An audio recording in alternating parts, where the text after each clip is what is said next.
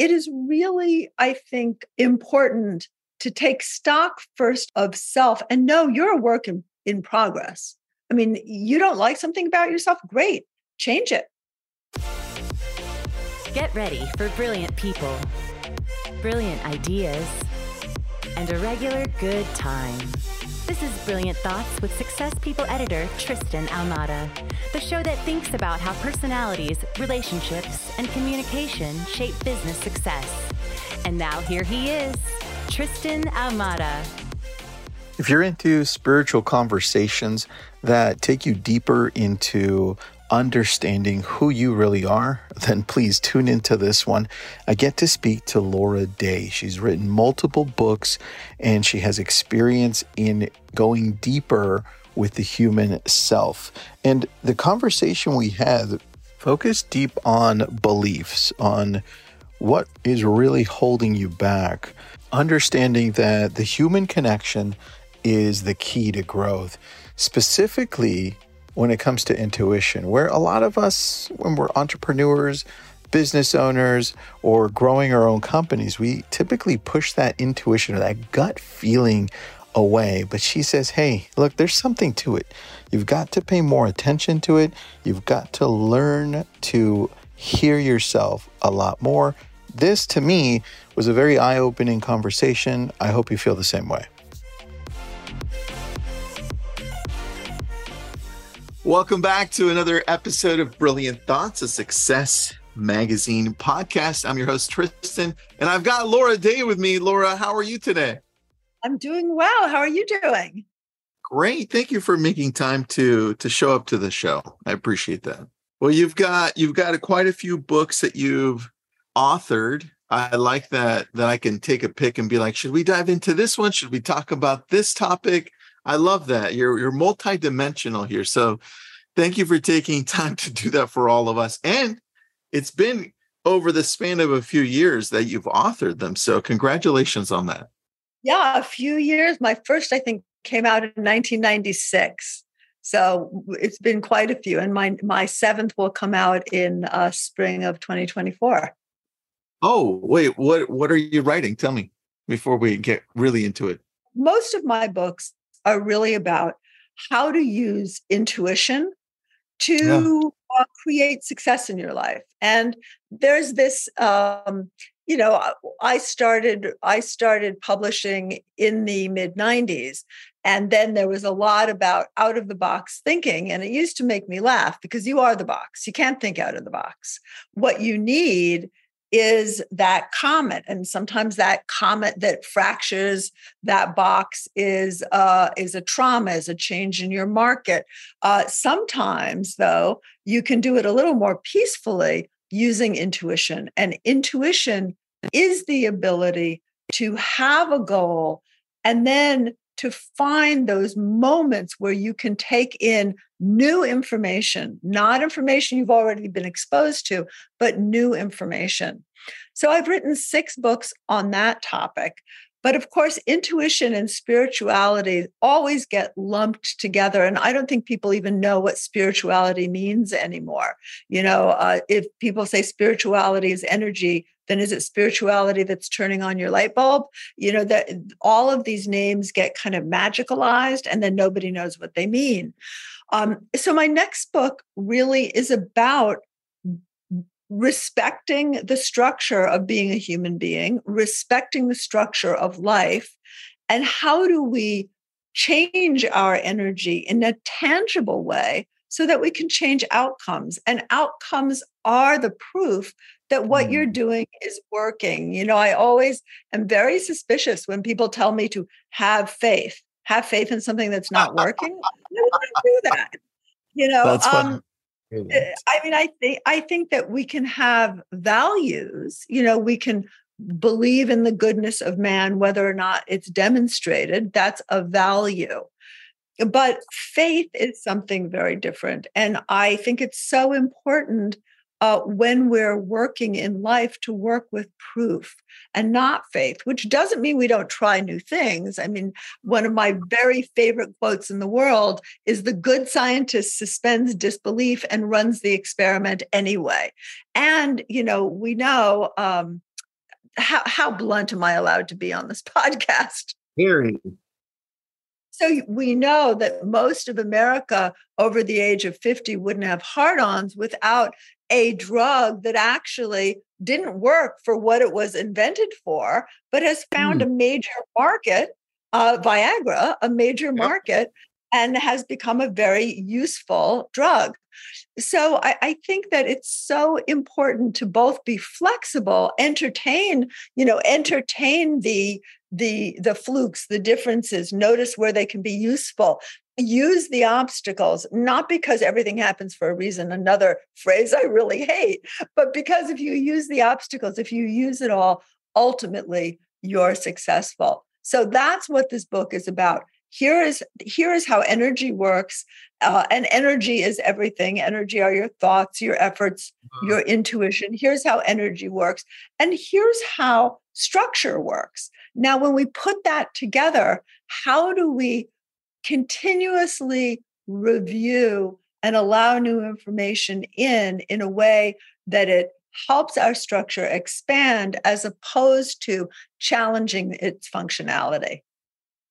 Let's dive in there a little bit because I'm curious now. Like, I have a lot of questions for you after this. How can we do a better job of using our own energy to allow opportunities to come into our lives, or just to allow things to happen and progress so that we can use them better? Well, first, I wrote a book called The Circle, and of course, the publisher wanted it in esoteric language, so it's in much softer language than personally I would have done it, but the system is solid. And the first thing that you need, and you see companies that really lose this, and people who are practitioners who lose this, is what is your goal? And does your goal have authenticity for you? Because if not, you're fighting yourself, which also means that if you are a company and not just an individual, you need to be able to frame that goal, express that goal in a way that other people can sign on. That is the start. So what is your goal? Having a goal actually ignites intuition. So in the early 80s, when I was a subject of testing by a lot of universities and made myself available because the only difference between psychic and psychotic is that your information is right. So I really liked it. And I think it's very important, people and even business people, even huge corporations, people want to believe what they want to believe. True. And so if someone hands you a solution that has no challenges, it's probably not a solution that's going to work. It's probably a solution that you want to sign on to. So it's so important. It really is. It's essential to again have proofs.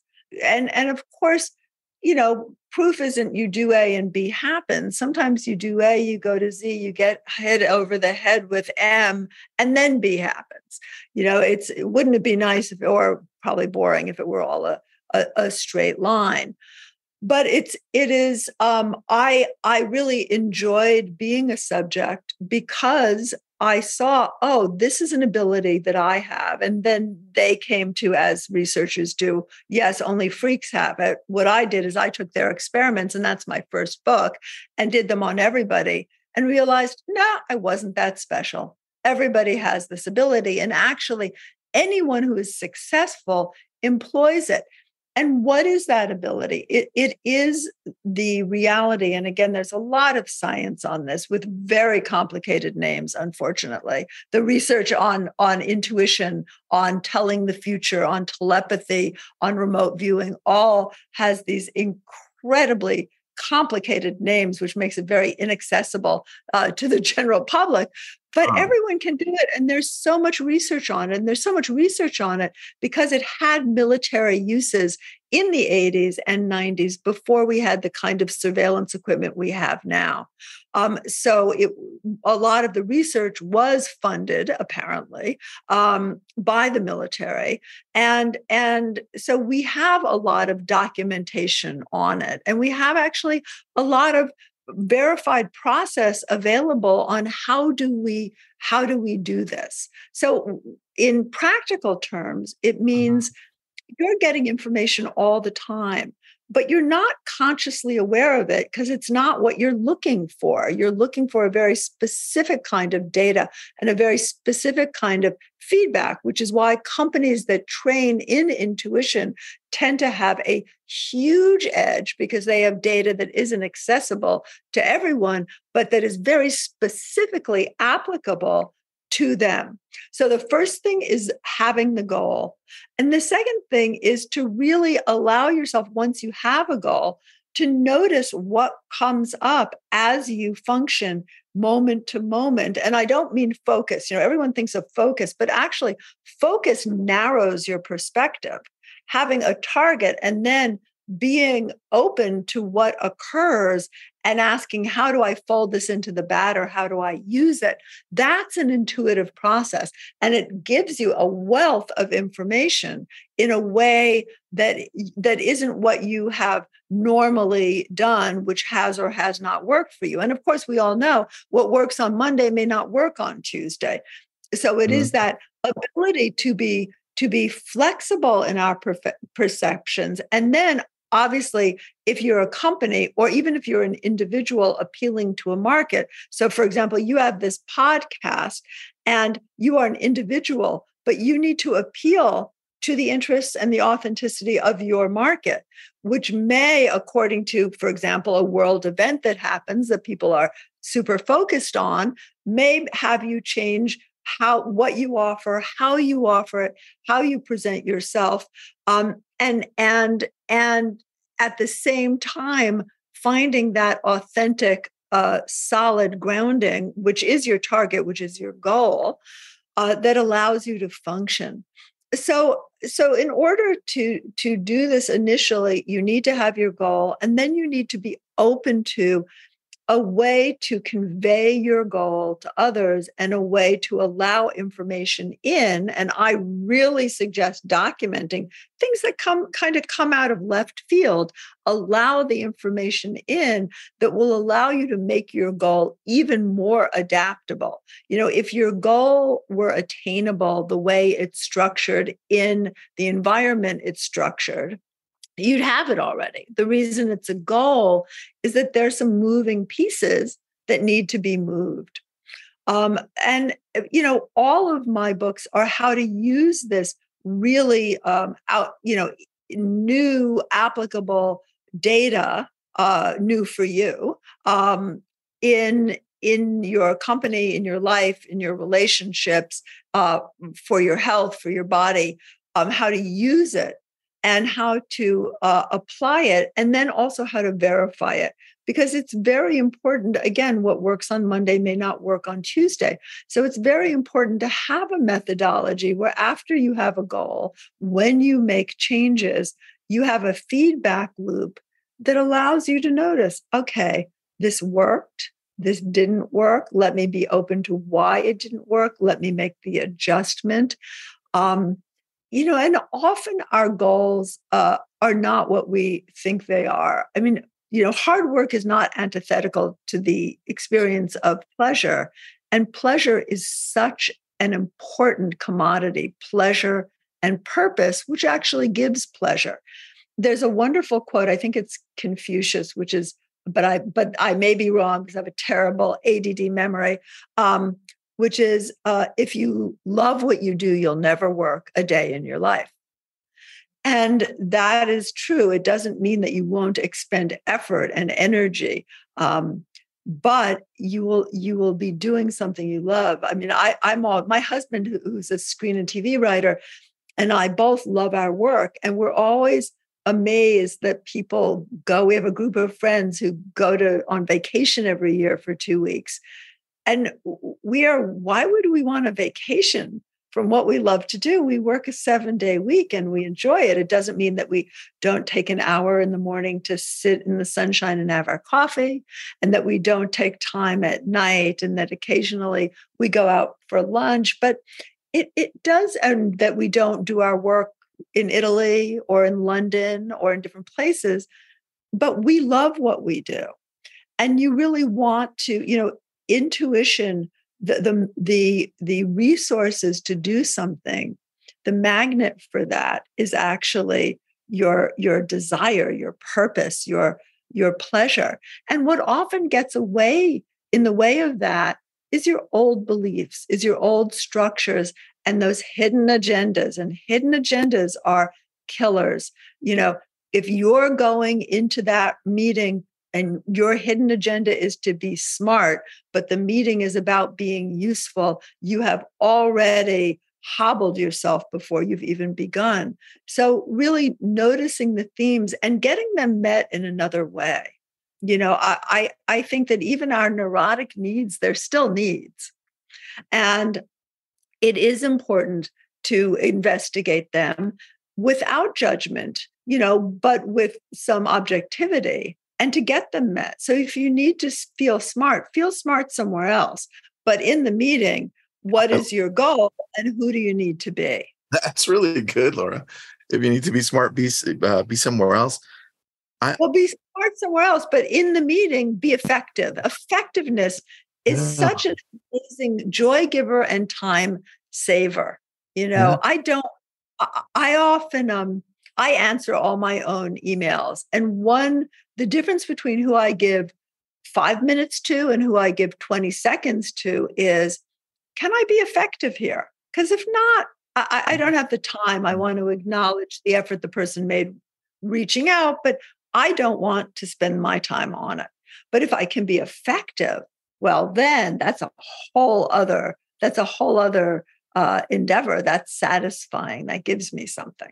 I agree with you, by the way, and it's really cool to listen into the way you're defining it, because I agree with it. I just hadn't seen it that way, and I've also found that in what you're saying, a lot of our preconceived notions of how things are supposed to be block our intuition, right? And not just things how they're supposed to be, but the wonderful thing about having experience and having knowledge and having a healthy, strong ego structure and boundaries is it makes us functional. It holds us together. It gives us an operating plan in the world. Without that, all of our effort would be going to reinventing things every second. On the other hand, it also keeps an old paradigm in place. And our environment changes, whether you're an individual or a company or a product, your environment changes.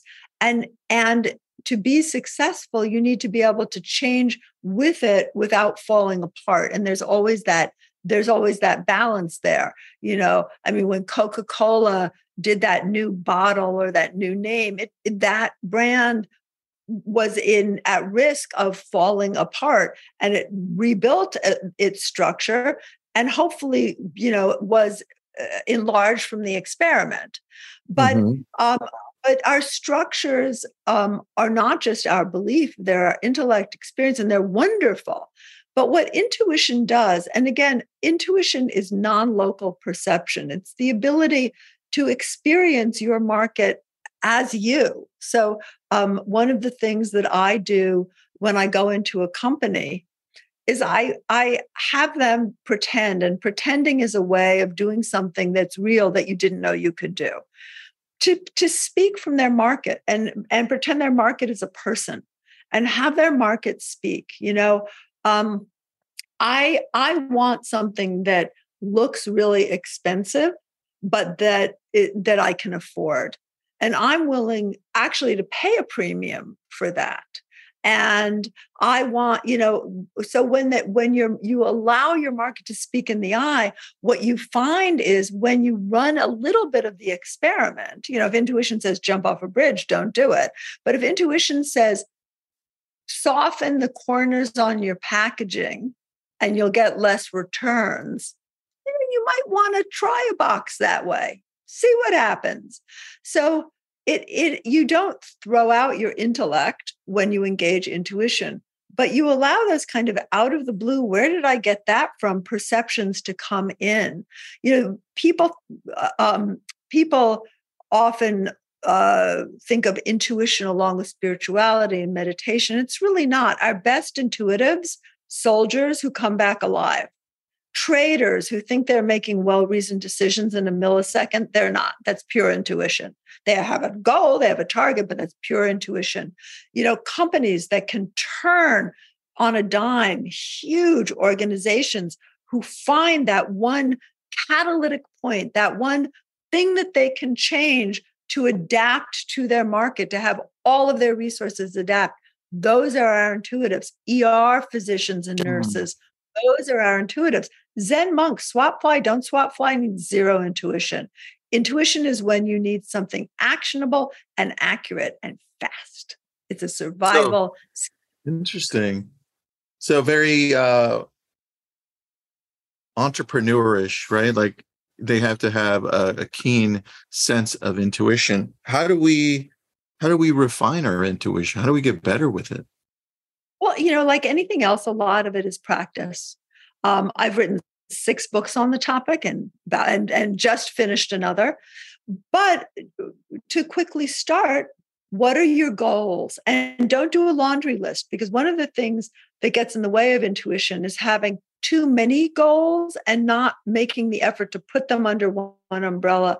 The best intuitive goal is as if you were shooting an arrow to hit a bullseye, to really do the work of what is the core goal here. Is your core goal to make money? Are you willing to burn out as a product in 3 years doing it? Or is your core goal to own the marketplace in your in your field? Is that your core goal? Or is your core goal to enjoy your work and have it interface professionally in a way that's just pleasurable? Now, it doesn't mean you don't care about the rest of them, but you really need to be able to shoot an arrow at that bullseye. That's a target. And what people do is, I want this, and this can be this, and that can be that. And what happens is that the information that comes in, you don't have a filing system for it. We are, as companies, as human beings, and as a planet, we are a filing system. And if something is filed in the wrong folder, it's not there when you need it. And life, especially now, moves so quickly that things need to be there. Information needs to be there. Resources need to be there. Contacts need to be there when you need it. So I would say pick your most immediate, most descriptive goal, and then you will know its parts. You'll feel its parts. So my goal as a human being is I want a healthy family. My work comes far second. Everything comes far second to that. So I have my target, but then I have a target for my work. I have a target for my finances. I have a target for my experience of day-to-day well-being. And then my job is, how do I put that together under one umbrella? And that's not just an intellectual process. What you'll find is when you begin the effort to do that, again, as an individual and as a company or a product, you'll find that questions arise, obstacles arise. And if you allow yourself the awareness, and again, if you document to some degree the process, what will happen is you will make choices about it. And those choices will evaluate your direction. When I met my husband, we were each the breadwinner in our family, and we were 2 alphas. And we valued our relationship, but that was very hard to put together because he had to move to London and I needed to be in tours somewhere else. And we had to say, okay, what is most important here? Where can each part of this give? How can we make this one unified target? And it took a lot of work and some battles and some screaming, but it evolved as information came in. And one of the interesting things that you'll find when you use intuition is that synchronicity or meaningful coincidences just appear. So, for example, you really commit to being an actor, what happens? All of your jobs dry up. What do you need to do? You need to get a job at a cafe. It feels like you're giving up, but you're dealing with reality, and not dealing with reality is not intuitive. It's a therapy issue. So you're working at a cafe, but your goal is to be a working actor. Well, the cafe is doing a commercial and they ask you to be in it. You do. That's a synchronicity. Or you meet people through this new job that help you more than your agent or manager was able to. That's a synchronicity. So what happens when you have a goal is you not only do you tend to bring in the resources for that goal, you also tend to be more aware of them. It's my experience that in a way that is almost inexplicable, although everyone has their own explanation for it, when you commit to a goal, opportunities and obstacles, both of which are opportunities, hit you from the outside world hard and heavy to create that goal. And perseverance is extremely underrated.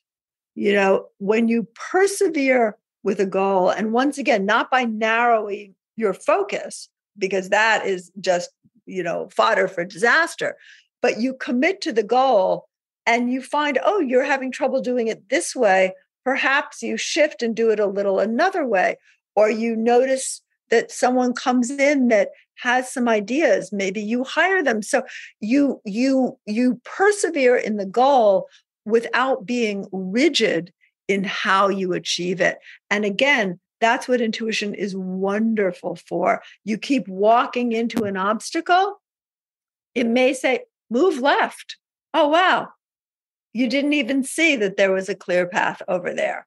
Yeah. And I really love when I started going into corporations, because my practice, I've worked for the same companies for 30 years, and I have one mobile client space that I've had for the last 30 years. So I get, every couple of years, I get one new client as I change that mobile space. But basically, I've worked for the exact same companies. And one of the things that I've really enjoyed is when they themselves as a company engage intuition, don't just use me as someone to predict and a resource, but engage it company-wide, how they work together and work with their market in a very different way. So I have a few questions, but on that one, how does a company work with intuition? I understand an individual. How does a company do a better job of doing that? Well, one of the things is that we come from a culture where we hire an expert to, I love that McDonald's would hire, a multi-million-dollar price tagged expert instead of asking their staff, what do your customers want? Not just what's selling, what are they asking for that we don't have? What is the problem in the process of buying? We don't use the wisdom that we do have, because it's all about, I tell my students, the honey and the bear, the magic bullet. We are the magic bullet as a company. We know. Now, of course, it is important to have perspective, but what's often, I worked with an engineering company a long time ago. And what was really interesting to me is that hardware knew more about what software should do than software did, because software was working in its own rigid paradigm and wasn't seeing, again, you are the box, outside their box. We don't see outside our box.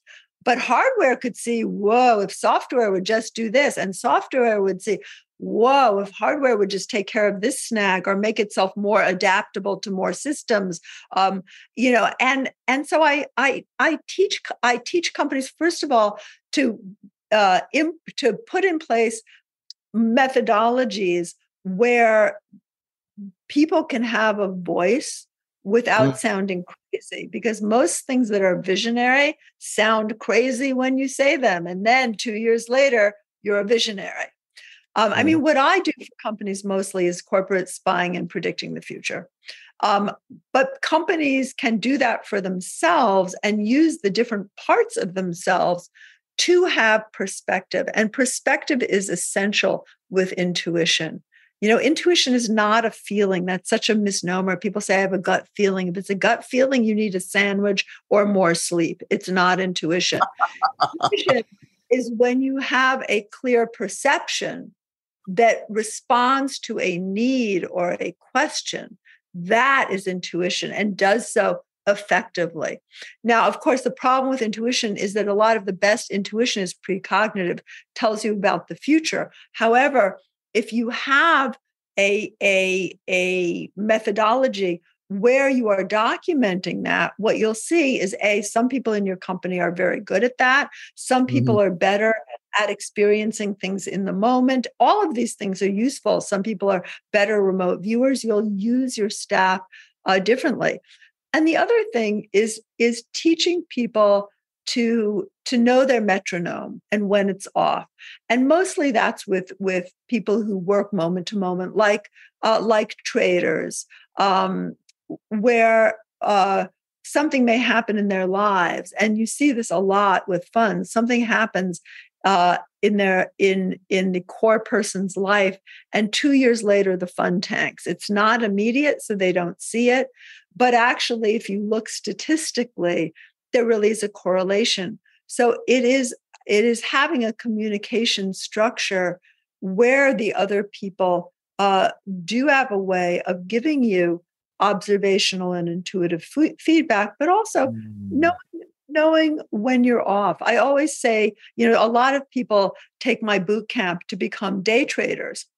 And I say, you can do that. Intuition is wonderful for predicting the future trajectory of a company or of a market. However, if you do it when you're stressed about money, or if you do it when you want to quit your job and you don't think you know how to do anything else, your subconscious may not allow a lot of that information to be available. And, more than 90% of your functioning is subconscious. It's not conscious. So you do have to work with recognizing patterns that don't work. Oh, man, I love this. I have a question going back a little bit. You mentioned paradigm. Here's my question to you. How do we revisit our paradigm so we don't fall behind? So we're always updating it. So there's a big thing in the media now. Everyone's working on trauma. Everyone's working on trauma this, trauma that, and they're looking for their trauma and the origin of their trauma. You don't have to look for your trauma. It's what's not working now. That's where your trauma is. And if you resolve what's not working now, you resolve your trauma. And if you do it consistently, you learn how to teach those resolutions to others. So it is really in this moment, what isn't working is what needs help. And what is working is the helper. I think that Apple computers, for example, has a lot of areas they need to improve, but they use what works to keep their market share up. And that's what we do as human beings as well. So notice what's not working and notice the commonalities. What is not working in your business isn't working in your love life, isn't working in the way you manage your health. We are not isolated creatures. We are as individuals a system. So it is very helpful. We often say, I want to, I'm really unhappy in my job, and we're ignoring that our relationship isn't working. And sometimes it's easier to work on the relationship, or that our health, what we're doing for our bodies and health isn't working. It's often easier to work on the place that has a little less juice, a little less pain, a little less subtext in it. And that's different for everybody. For me, my interpersonal relationships are where all the subtext are. And I know that's a very archetypically female position. For my husband, it's all his work. So when he works on relationship, his work improves. When I work on work, my relationships improve. So it's because it's easier for me to troubleshoot that. So it's, and by the way, everything starts with self. I always think your experience and your body and your level of pleasure and your level of commitment to your own life is a very good map of what you're doing, again, in business and relationship, financially, et cetera, in your family. And working, when I want to have a stronger presence in my work, I have a book coming out in March. So I've been able to kind of coast the last 10 years. I've really just done my companies and taught and just had fun. And I now want to be strong for this book. I want it to have a strong presence. I love the book. I love the premise. I want to teach it. And in order to have a market to teach it to, the book needs to do well. Mm-hmm. I started working with a trainer and doing Pilates. I've got guns, for a 64-year-old woman, I got guns. So I started, I live by what I have found as a scientist at heart works. And what I have found is what I want, I need to have structure in. So if I want to let more people in my life, when I was looking for love, I did a lot of African dance. I did a lot of yoga. I did things that opened me up. I tried new food groups. I really focused on how can I be more open. I tried to have new conversations, things I say I hate. I tried out. Maybe I don't hate them anymore. Maybe I like caviar now. Maybe I can sit through theater. So that's good. If you start with you, that's a really helpful place to start. I have a friend who struggles with their diet and has been really, really heavy. Now, is very expansive in terms of their work, but there's so many places that things kind of fall off the radar and distress this person. I don't even want to give a gender. And the place this person needs to focus is their diet. I love how they say, my food wasn't good today. No, it wasn't your food. Your food's in the refrigerator. You weren't good today. We tend to give, and my students like to use terminology like, well, if the universe will provide, you are the universe. Provide. Find the resource. We are so good at giving that away. And people think that that's a female trait, but it's a male one too. There's so much mythos in what we do and challenging that. I mean, we're interesting enough without having to create all of this mythology around, luck and the universe and the ultimate program that's going to predict the market infallibly. And, all of those are fun imaginations. And a unicorn has a place at a 5-year-old's birthday party, but not in our operating systems. So good. That was good. I like that one. That's very good, Laura. I took a lot of notes here. Let's do it at the same time. There you go. Cheers. There's some quotes that I wrote down from you right now that I hope I will agree with them. Every once in a while, I'll read a quote of mine and I'll think, we're in sync right now. Everything starts with self. I love that. Yes, everything comes down to that. You mentioned what we want needs structure, and I'm trying to, and I agree. I'm reading into it because I wanted to continue with that. I wrote, what we want needs structure to grow. Can you expand on that? Well, it needs structure to function. Meditation, becoming one with the universe, is wonderful, but you don't do much in that state. You don't even do much non-locally in that state. You don't do much in that state.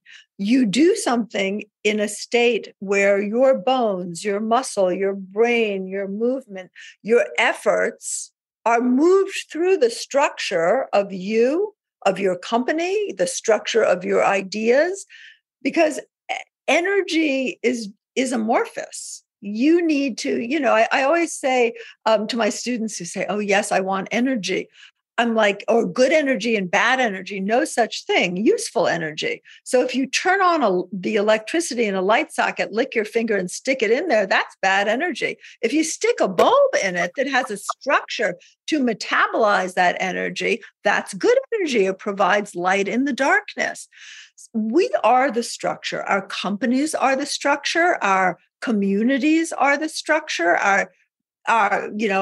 When you're a builder, knowing the structure of the plot of land allows you to use the right structure of planning and architecture and equipment. If you can get water flowing downhill, it's more useful than if you have to pull it uphill. So everything has a structure. And when you begin, and that's really what my new book is about, when you begin to recognize the structures and use energy appropriately, use effort appropriately, use resources appropriately. And what is appropriately? Once again, it's not good or bad. Appropriately is to meet your goal. And so we go back to that goal. Okay. You just reminded me of a quote, and I want to know what you think of this. And I had to Google it because I didn't remember it. So this one's by Nikola Tesla. And this is what it says. If you want to find the secrets of the universe, think in terms of energy, frequency, and vibration. What are your first thoughts on that? The real operating system of our world is physics. And physicists, when I read the Bible, I read Tesla, I read Einstein, I read physicists. Because although we've given fairy tale explanations to energy and how we direct it, which is vibration, I agree with Tesla. I agree with Tesla. I am led by Tesla. I am led by Einstein. The functional paradigm by which I find my students function effectively is physics. And is that idea that time and space is only a stubbornly held illusion, which is Einstein. When we think of frequency, when we think of vibration, what we really, to ground those concepts, sitting here, I have energy. In order for that energy to make a meal, I need to change its frequency and vibration. I need to get up. I need to go to the refrigerator. I need to open. I need to take out and when I create a cake, each part of that, each ingredient has a certain frequency and it needs to work together. And that's the human element. The human element, and again, there's that double slit experiment. There's the light being a particle and a wave. The element that creates is your structure of being a human being, which of course has to work in the larger structure of community, of world, of the laws of physics and reality. Magic starts, what we think of as magic, or miracles. It starts with a really healthy grasp of reality. Because in reality, in what you actually are, in what your company actually is, are the real elements, the real parts that create that miracle, that success. I know one of my favorite people is a young woman named Brooke Ellison, who at 11, and I met her I think probably the day after this happened, was hit by a car. And she is a quadriplegic on a respirator. She's written a book, Brooke Ellison. She graduated from Harvard. She has a PhD from Stony Brook and is a professor. And she is still a quadriplegic. She cannot breathe without a vent. But her ability to marshal and engage resources, and this is not a fabulously wealthy family. These are, the stay-at-home mom and a city employee. What they have done, because they have been able to use those human laws of physics, use the individual to marshal energy, has been nothing short of incredible. And we all have that opportunity. I think we get very sucked into marketing. We get very sucked into, you have to be this to have that. I remember when I was single at 50. I had left a relationship, and everyone said, "Oh, you'll never, listen, there aren't that many men out there. They're all married. They're blah, blah, blah. They want 25-year-olds. I don't want a man who wants a 25-year-old, I mean, I have a 31-year-old, God forbid.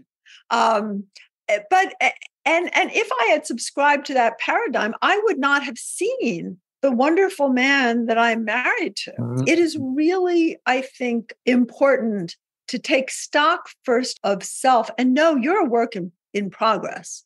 I mean, you don't like something about yourself? Great, change it. But we get stuck in our stories. A very wonderful hypnotist told me once, change your story. You change your story, you change your life. That doesn't mean pretend things are different. It means shift your perspective to one you can work with, where you can put your hands on the tools. And I think that, again, back to this whole, it may be a hard market for selling property, but the properties that sell, they sell. What makes the difference? You are able to make a shift.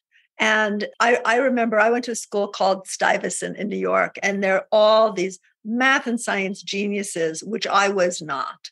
And I came home one day and I said to my father, "Oh, I'm just not good at this." And he said, "You know what?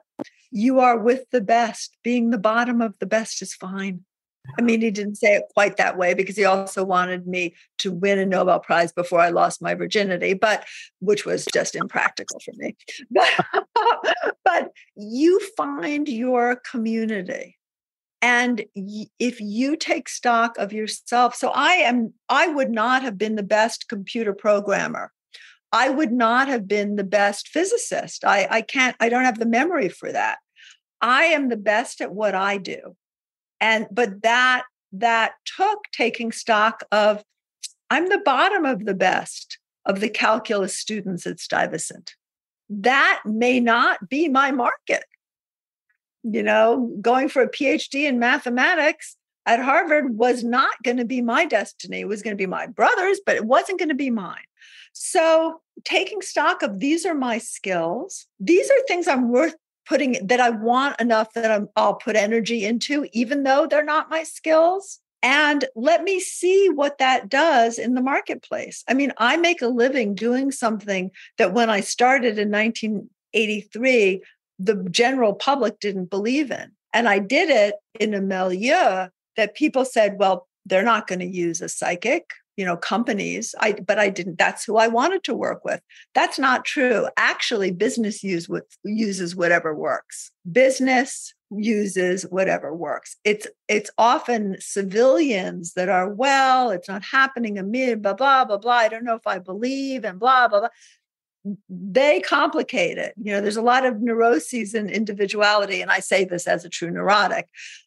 Companies are easy. If you show that you are useful, they will use you. If you show a market that you can address a need, it will engage you. It won't care whether it believes in you or not. Yeah. It's all in the results, right? So crazy. All in the results. Yes. And it's also, again, in taking genuine stock. I think that a lot of people who do what I do claim a degree of perfection that is perhaps not quite true.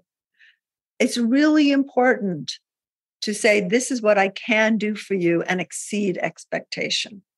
And I think that we're in a culture where we're all dressing ourselves up and in reality, we underwhelm. And it's better to say, this is what I can do, and I'm willing to try this. The way that I really refined my abilities in my early 20s as an intuitive is a drug research program. I worked with this really wonderful HIV researcher named Dr. Larry Waits, and I met him through his partner, who is a wonderful producer. And he was not a believer in intuition, but there was this horrible disease out there, AIDS, and there weren't drugs to treat it. And that's what he was researching. And he said, well, and at first he was very cocky. Well, do you think you can, find what effects a drug will have before we try it? And I said, I don't know, but I'll try. And I did. And we worked together, and it was wonderful. And he actually was one of the few business people, because of course, business people don't want to say that they work with psychics, who wrote a letter for my first book, documenting that he had worked with me and that it was effective, and which was incredibly courageous, especially at the time in the mid-90s, to write a letter like that, for which I'm still grateful. And that's the other thing. I think that we as individuals and as companies, we're always pushing to the next thing and competing. And there is something about maintaining our connections. I mean, a lot of the people who interview me, for example, when they're in New York, they give me a call. They come over for wine and cheese. There is something. If something isn't useful now, we don't value it. And we are a part of a larger structure, and finding that structure and being grateful and remembering that things go up and down is really a part of an intuitive, long-lived and successful life and business. I'm throwing a book party on June 12th for a brilliant writer named Craig Nelson, who is a best-selling author, who was my very first editor, who taught me really how to write, how to. And that gratitude I still have 30 years later. And this is someone who will never hang up the phone if I call with one of my questions. I mean, he has a reputation that I could never even arrive at in the publishing world, and is still available. So those, relationships are so important. And going back to Tesla, your frequency, no man is an island and no company is. We are all interrelational. Your frequency is dependent on the frequency of those around you. And sometimes it is time to make sure that your nonprofit division, that you are supporting causes. And those causes in turn, or other ones, may support you. But keeping the continuity of relationship and keeping a good ego structure, whether you're a company or a person or a product, a good filter for this looks very tempting, but it's outside my integrity. Once you breach your integrity, and of course we all have to at different times. I mean, I remember telling the assistant of a very powerful person that I've worked with, who was complaining about having to kind of kowtow to the situation. I was saying, you should see the size of the turds your boss has to swallow. You think yours are big? That's funny. Your boss is working with big people. Those turds are huge. You don't even have the throat space to swallow those turds. That's funny. And finding a new context and finding, oh, wow, I'm part of a system. I'm useful. Sometimes that usefulness is less pleasant than other times. But let me value the interconnectedness. Let me be grateful, and let me continue to be grateful. People, young actors that I helped 30 years ago now are huge and help me show up at a book party. And it's not that you take a risk on someone being successful. You say, wow, is this a connection is this person, is this journey valuable to me? And if it is, let me give to it whether or not it has success. And a lot of people have done that for me. I mean, I have to say that Deepak and Rita Chopra, for example, have been consistent supporters in all of my weird iterations. I mean, boy, when you meet someone at 35, I have been so many people that would not want to meet in a dark alley, would not want to be again. And I think that's true of all of us. So back to Tesla, what is your frequency, and what is the one you're striving for? I love and that. Find resonance, find people and ideas and things and practices that create that resonance with you, that create that frequency. Expect to stumble. I wrote a book called Welcome to Your Crisis, because crisis is a painful, miserable, but wonderful way to be forced into change. We as mammals hate change. I particularly am mammalian in that way. And mud on your face is a really great indicator that you're doing something new. If you do it perfectly, you're not doing something new. I mean, have you ever seen a baby learn to walk? There are a lot of tumbles. And it is that insistence again, and everything is in the media now. There's that insistence that we have no tumbles and that we protect our tumbles, we hide our tumbles, that often keeps us weak. I mean, one of the things that I often in a lecture tell my students is there's a lot of me that functions, but there's a lot that's a mess. I'm a work in progress here. Now, if I have to hide my mess, I'm not very useful. It's much more useful to say, I have something of value to you. And I have a lot of things that are not of value to you.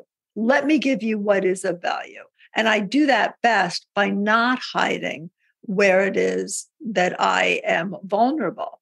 I've had a lot of, as most people in the public eye, I've had some very public attacks.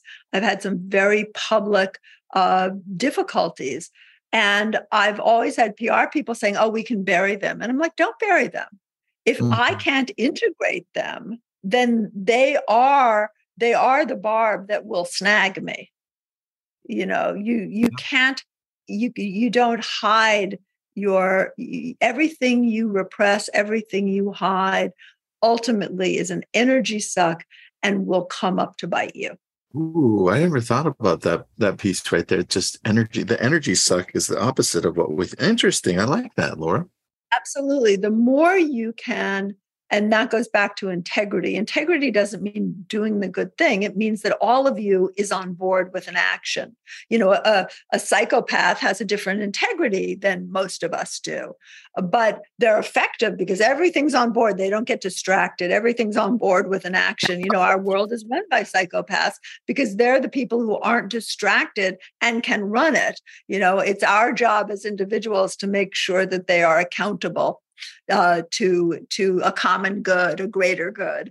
But the more, and once again, it's back to the circle, which is, I will say, written in very esoteric language, but the system works.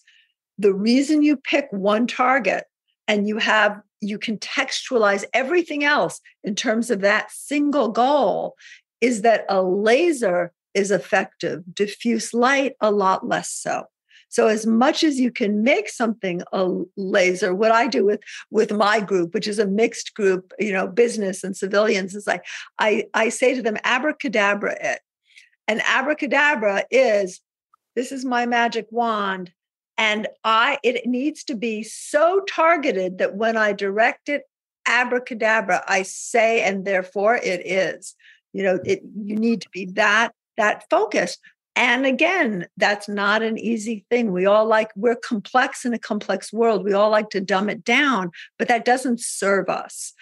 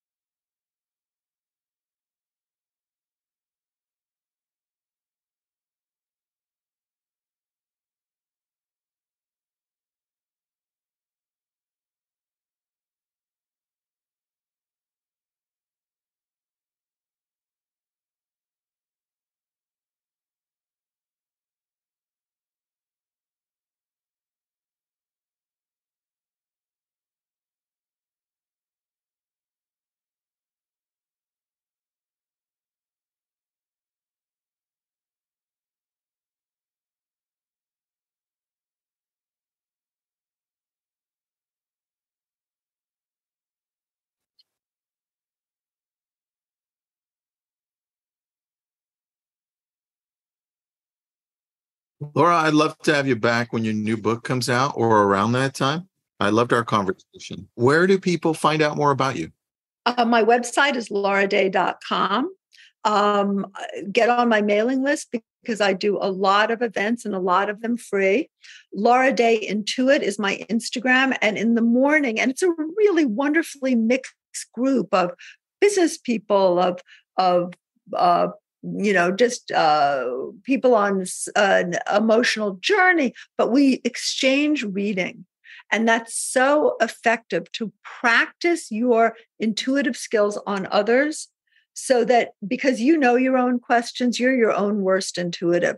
But when you don't know, you can do reading. So we do that every morning. Everyone's seen my pajamas. I wake up and I go on live in my pajamas and we exchange readings. And I usually have a topic for the day, some skill to expand or employ.